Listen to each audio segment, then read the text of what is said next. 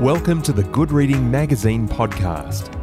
Good Reading is a monthly magazine dedicated to books and reading and aims to help readers discover their next favourite book. You can find out more about the books discussed on today's podcast at goodreadingmagazine.com.au.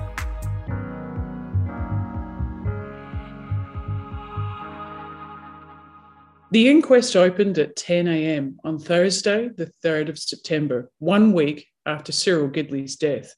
The press was at the ready outside of the Perth courthouse, along with a few keen spectators and some of Audrey's supporters, including family and friends. But it was Audrey the reporters wanted to see. Audrey Jacob didn't disappoint. She stepped out of the car and walked up to the court building dressed in a silk navy blue dress, covered over with a henna-coloured overcoat with fur cuffs. On her head, she wore a cloche hat with floral decorations. Whisked quickly into the courtroom, she sat next to her counsel, Arthur Haynes, glancing occasionally over at her parents. Arthur Haynes was known as a self-assured, opportunistic lawyer, but today his entrance was less confident than he'd hoped. He hobbled into the room, aided by crutches, clearly in pain from a recent car accident. But Arthur Haynes was always looking for the best legal angle. Right now, he looked like a struggling lawyer in need of sympathy. When he rose a short while later to begin his opening address, Haynes was shaky on his feet. It was perfect. Hello and welcome to the Good Reading Podcast. Dr. Lee Straw is an academic, historian and writer. She's the author of several true crime books, including The Worst Woman in Sydney, a biography of Sydney underworld figure Kate Leigh, and The Petticoat Parade, a social history of Josie Debray, a brothel madam from the notorious Rose Street, Perth. Lee Straw, welcome to the Good Reading Podcast. Thank you for having me on. The ballroom murder describes an event in Australian history that could have been lifted right out of the works of F. Scott Fitzgerald. And without giving too much away, what was the phenomenon of the ballroom murder? Well, thank you for mentioning old Fitz. Fitzgerald is one of my favourite authors, so it's really nice to start with a mention of F. Scott. But you're right, it has that 1920s feel to it. The basics of it is it's a murder that occurs in a ballroom in a very large building in Perth, Government House, and it's an iconic building in the 1920s. It's holding on to its colonial past, and it's very elegant. There's an annual ball that is taking place, and a young woman turns up to the ball with a friend. She sees her ex-partner dancing with other women and is clearly taken aback by this. But in a normal situation, that would have just been a lover's tiff. It would just been a moment of where she's disgusted at his actions and she leaves him to his own. But she doesn't. She goes away, she gets a gun and she comes back and she shoots him dead on the dance floor. Nothing more dramatic than that. And before we talk about the main characters, and they're really very much like characters, Fremantle and Perth in the 1920s, what were they like? How did they differ culturally and socio-economically? Well, Fremantle really held on to its working class identity. It had the port, and it was a very important place of shipping and imports and exports in the 1920s. And so it's a very different place to Perth because Perth was the capital. It was emerging, I guess, as a city in the 1920s, although it was still pretty much a big country town, really, by comparison to places like Sydney and Melbourne and other parts of the country. But the two places were different because Fremantle, as I say, loved its working class identity, its port identity, whereas Fremantle people kind of saw Perth folk as a little bit more sort of upper class, more middle class, more wealthy and disconnected from the working class folk of Fremantle. And that wasn't always true. That was just the rivalry between the two places. And so you have this idea of a city and a port, and never the twain shall meet kind of thing. But of course, there's always the interplay of working class identities across the two places and wealth that's in Fremantle as much as it's in Perth as well. But certainly, as I say, Fremantle distinguishes itself as a working class place. And I suppose the characters, in a way, embody that difference. Audrey Jacob, the woman in question, the murderer, so to speak, she was a Fremantle girl. Who was Audrey Jacob? So Audrey Jacob was a Fremantle girl, as you say. She travelled a bit around Western Australia with her father's work. So she lived in the country for a little while, and they'd come back of the last few years before 1925 to live in Fremantle. And so she comes from a sizable family, two parents who you would probably say are lower middle class. Her father certainly has quite clear, important work as a clerk of courts. And so he's the main provider for the family, but she's a little bit different. So Audrey is different in the sense that she's more creative, she's artistic, and she's also a young woman who's hitting her real, important years as a young woman in the 1920s. And she is, as we would refer to other young women of the time, an emerging flapper in the 1920s. And her father doesn't like this, and he also doesn't like the fact that she's also very artistic. And so he's tried to keep her away from a career with art and tried to encourage her to get other work. So she's a young woman, 20-year-old in 1925, who's really trying to find herself. But she's certainly that flapper who pushes the boundaries because she's down at the port with friends and she's meeting men and she's going to dances, and she's certainly somebody who is, I guess, a part of that sexual flapper identity as well. And at some point she meets her, prospective fiancé. It doesn't turn out that way. Cyril Gidley. Who was he? Where was he from? Yeah, so Cyril Gidley was a young Englishman. He was 25 by 1925, and he'd been in Western Australia probably for about 2 years, we reckon. He'd come over from England. One story had it that his parents had said to him, "You need to go away and get some work and earn some decent money." There was kind of this speculation of a roguish kind of identity in England, and so he gets work on ships. He's a ship's engineer, and that kind of work means that he's at various ports at different times. And so there's a story that's established that he's a bit of a ladies' man. If you look at the two of them, they're both young people in the 1920s who are certainly experimenting with their own identities and their experience and also their own relationships with men and women too. So he's not dissimilar to Audrey. He might be 5 years older, but he's certainly a young person of the 20s. But he has this identity as working on ships. And so he's, as I say, from different ports. He meets Audrey at Fremantle Port, and then from there they develop a relationship. Enter the lawyer, Arthur Haynes. He's described as a man committed to social justice, but seems there was much more to Arthur Haynes. Law was in his veins, his blood, however you want to put it, but he certainly had come from this established legal family.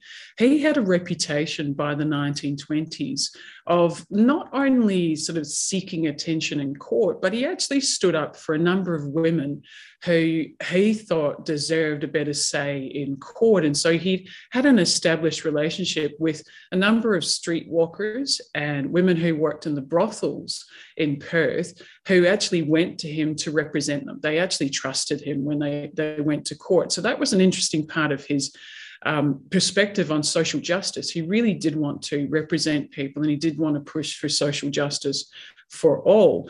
But he is also a gun of a lawyer because he sees a good case, and he sees that case with Audrey, and he knows this is his opportunity where the odds are stacked against him to actually develop a really interesting defense case. And so what we see with Arthur Haynes is a very interesting individual who has the legal know-how, but also knows how to work a courtroom and to feed into the sympathy of the press and the public as well. And that's exactly what Audrey needed. Now, this was supposed to be an open and shut case of willful murder. That's what the prosecution envisaged. But before the trial took place, there was an inquest. What was the purpose of that inquest? The purpose of the inquest was to establish just how Cyril Gidley was killed, the evidence, the medical evidence to support that. And then it was also to bring in the evidence of others to support that this would go to trial. So the main point of the inquest is to ensure that Audrey goes to trial. So at the end of the inquest, we see that it is ruled that it is willful murder, and therefore she has to stand trial. So it might have been open and shut, and certainly that's how the police saw it, but they still had to follow the process of going through an inquest to then go to trial. There seems to have been a good deal of conflicting testimony, even during the inquest and also in the ensuing trial, particularly around the character and behaviours of the players. And I call them players because they still seem like players, characters. What was that based on?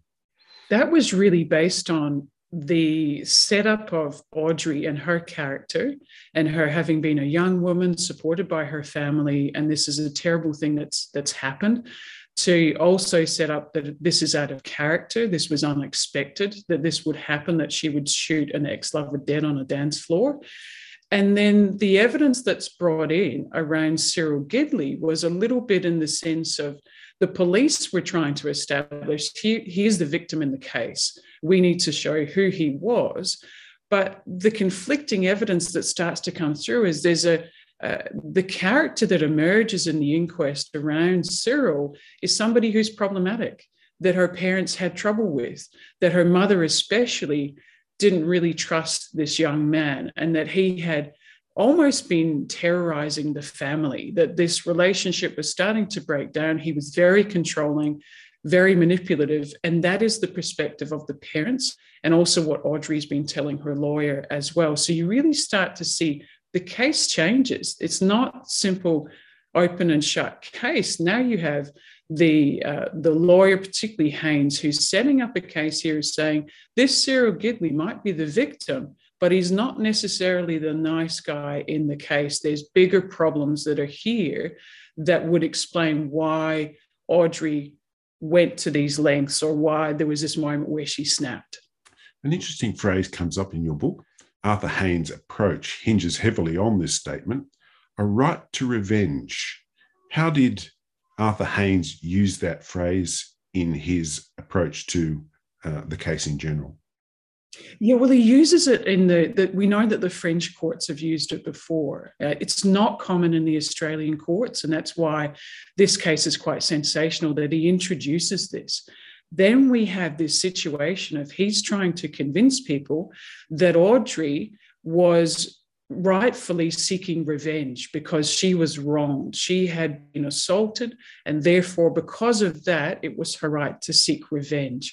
And so now you have this other level of a case that's becoming more complicated, and it still raises the questions over what actually happened between these two people, between Audrey and Cyril. The reality is we'll never quite know, because only the two of them really knew what happened. Now, there's always a role for the media to play in big stories like these, and it was the Mirror newspaper, I think, initially that took up the story. How did the Mirror handle the story, and what part did they play as the inquest and the trial unfolded? Victor Courtney was actually there. The editor of the Mirror newspaper was there when Audrey had shot Cyril on the dance floor. So he's a witness. And in that moment, you can imagine he's an editor of a very popular newspaper, loves a good scandal, loves the sensationalism. And he would already be thinking, my goodness, I'm a witness, but hold on a minute, this is a great story. And so we see from those very first moments, Victor Courtney is going to be working this story, and he's going to be realizing there's the interest that'll be there, and he wants to seek out as much information as possible. What then happens is not only do you have the editor of the Mirror newspaper who's got his obvious interest in the case, Arthur Haynes meets with Victor Courtney to discuss the case. So Arthur Haynes, Audrey's lawyer, is meeting with the leading editor of a newspaper in Perth and saying, I can give you some information, and if you run with this information, people will buy your newspaper, but it's also going to help my case. So there's so many layers to the case, but then you have the media involvement, which has a significant impact. And it seems Arthur Haynes was much more than just a lawyer. Yeah, he was. He was definitely much more than a lawyer, and certainly a man who knew the wider scale of what was unfolding around him. But certainly a man who I think sought out good stories as well. And what impact did this case have on Australia, not just Perth, but Australia-wide? Well, it was a case that was reported in newspapers across the country. So there was an interest that was there. You've got a 20-year-old art student. You've got a sensational case where she shot her lover dead on the dance floor of Government House, which is, again, this is a significant place for it to have happened. And people are drawn to the story. What's going to happen to this 20-year-old woman? And when you have a case that unfolds and people are reading about it in newspapers, and they're seeing that perhaps maybe Cyril isn't quite the best person in the relationship, that there was problems that are there, then there's questions. Is this a young woman who's been wronged? Has what's happened between the two of them, has that then led to her shooting him on the dance floor? So there's a lot of intrigue in the case, and it keeps people following it across the country, because this is not something that usually happens. We know that even at that time, 1 in 4 criminals are women. So it's the case that men are more likely to commit crimes. Women are less likely to commit crimes such as homicide or manslaughter and other serious crimes. So already there's the interest around this young woman. And it raises the question too, what's always interested me is you've got a young non-Indigenous woman who's fronting the court. And when I was going through the records, I was always thinking about how different would it have been if it was an Indigenous woman who was fronting the court in the 1920s? What was the significance of the case, both legally in terms of precedent and also socially? Well, legally, it sets a precedent that certainly for prosecution teams, you can't take these kind of cases lightly. You can't just think it's an open and shut case. What the prosecution teams had to then realised was they had to look at the defence and which way they could go. What could they look for? Is there some kind of defence that they could create, even when you think there's not really a defence for this? That's what Haynes had set up. He had set up this situation of a person can claim revenge, and that was unprecedented in the Australian courts. It's the legacy of this case is we've never seen another like it. There's never been a case quite like this where you can make that claim. And it was made in the 1920s, and it was made at a time when that seemed certainly plausible. But what carried from this case, the impact that it had on Perth society, is that it's left a lot of questions. There's a lot of questions that do remain about Audrey, her relationship with Cyril. Cyril is dead. He can't defend himself. He couldn't come forward and rebut anything that Audrey was saying or her lawyer was saying. And one of the other legacies I found of the case too was that the police realised afterwards that they should have called on more witnesses who could have supported Cyril's character. And so that has affected cases since, where you have to make sure you've got a very tight case and that your victim, there's clearly witnesses to support that victim. Don't just rely upon it being an open and shut case. As a final question to you, Lee, I want to talk about your general obsession, or perhaps it's a passion, for true crime. Your previous books, The Worst Woman in Sydney, and then The Petticoat Parade, which actually focuses more on the notorious brothel street of Rose Street, Perth. So it suggests to me that you have a deep interest in true crime, but also crime relating particularly to women. It was unexpected. It sort of developed over the last few years. I mean, my initial passion, I guess, with history and with researching it is actually the Kennedys. So there's something that's like completely off the side, that I'm really interested in the Kennedys and Robert Kennedy especially. But I was going through archives, and in going through archives for other projects and for teaching, I started to come across a lot of stories about women. And it made me realize I didn't know these stories. And as somebody who is a feminist and likes to really delve into the past to look for women's stories, I was appalled by the fact I didn't know these stories. And some of these stories are in my own backyard. And I didn't have an understanding of what ordinary women went through. So I was discovering women who were convicted of a number of crimes, and some wrongfully so. And these stories were just left in the archives and they hadn't really been picked up. So it was that moment of realizing what I didn't know that led me down the road of wanting to know more about women, and women in particular in relation to crime. So with the likes of a Kate Leigh, you've got a Sydney underworld figure that I wanted to not glamorize or sensationalize her story, but I wanted to tell her story as an organized crime boss, because we don't hear a lot about women as organized crime bosses. And then Kate led me down the road of, it's the tangled web of once you get into true crime. You've got a story, and then that story will link to another story. So Kate led me into telling the story of Lillian Armfield, who was Australia's first unranked female detective. Now, she's the other side of the law. And so from that story, I went from Lillian to Dulcie Markham, who was another notorious underworld figure in Sydney, Brisbane, and Melbourne. And these stories all interlinked with each other. But at the centre of it, along with Petticoat Parade and the Roy Street brothels, at the core of it, I want to bring out women's stories in a variety of forms. And I want to get past the idea of the good and the bad woman. It's not as simple as that. You know, it was in the 70s, feminists were writing about damned whores and God's police, you know, that great book by Summers.